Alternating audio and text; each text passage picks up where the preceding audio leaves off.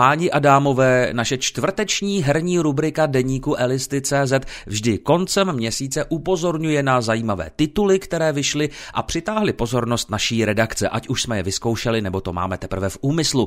Takže nezapomeňte, poslední čtvrtek v měsíci bude věnován právě novinkám, které by mohly zaujmout také vás.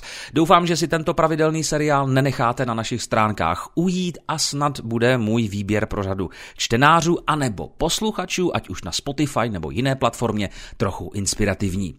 Původní datum vydání Destiny 2 Shadowkeep mělo být 17. září 2019. Základní hra přitom v tomto měsíci přešla do modelu částečného free-to-play a můžete ji najít v rámci kompletu, který se jmenuje Destiny 2 New Light. Výjimku ovšem tvoří DLCčko Forsaken a také již zmíněný Shadowkeep, ve kterém se podíváme na měsíc. Ten má ovšem zcela jinou podobu, než jak si ho můžete pamatovat z prvního dílu, přestože je stále obývaný rasou Hive. Nové nepřátelé bohužel nečekejte. Shadowkeep i Destiny 2 New Light jsou dostupné od 1. října na počítače PlayStation 4 a Xbox One. Otevřenou beta verzi hry Ghost Recon Breakpoint jsme si vyzkoušeli také v redakci. To naše celé video z úvodních misí najdete v odkazu v mém článku na našich stránkách a samozřejmě nechybí ani ukázka PvP. Plnou verzi zatím pořizovat nebudeme, ale pokud patříte mezi fanoušky této série, určitě nový díl nevynecháte. Bude-li video motivací pro nerozhodnuté hráče, no tak tím lépe. Možná se časem k tomuto titulu ještě vrátím a přinesu podrobnější recenzi. V nejbližší době se tak ale nestane. Ghost Recon Breakpoint vyšlo 4. října. Pokud máte rádi originální plošinovky s příchutí Adventure, tak by vám rozhodně neměl uniknout další říjnový titul Trine 4 The Nightmare Prince.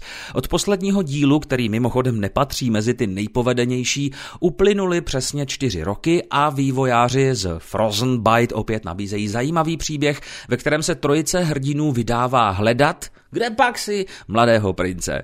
Cesta k němu je však plná hádanek a nebezpečných protivníků. Hru si můžete vyzkoušet na počítačích Xbox One, PlayStation 4 a také dokonce na Nintendo Switch od 8. října 2019.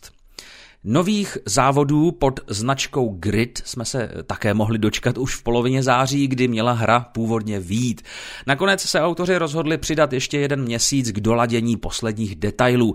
Na herním veletrhu Gamescom zaujal nejen fanoušky arkádových závodů, ale i skalní příznivce této série. Skvělý mix reálných vozů a licencovaných tratí je zpět a pokud nevyžadujete reálnou městskou simulaci, tak rozhodně nebudete zklamáni. Grid vyšla 11. října a 25. říjen, blížíme se do finále.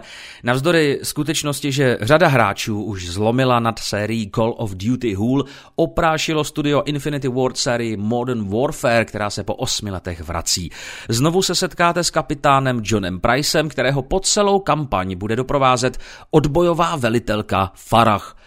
Prohánět se s hlavním hrdinou v této akční střílečce budou také agent CIA Alec, bývalý člen britské armády Kyle a všichni se vynasnaží čelit hrozbám moderního terorismu. Tvůrci hry s oblibou zdůrazňují, že jejich prioritou byla především autentičnost. Chybět nebude samozřejmě multiplayer ani mod speciálních operací. Majitelé Xboxu a počítačů budou mít bohužel uzamčený režim survival, který na rozdíl od hráčů na PlayStation 4 budou mít k dispozici až příští rok. Smůla.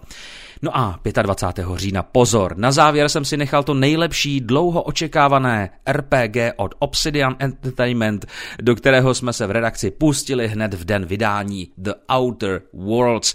V nejbližší době se proto můžete těšit na recenzi, videa, možná a také řadu screenshotů.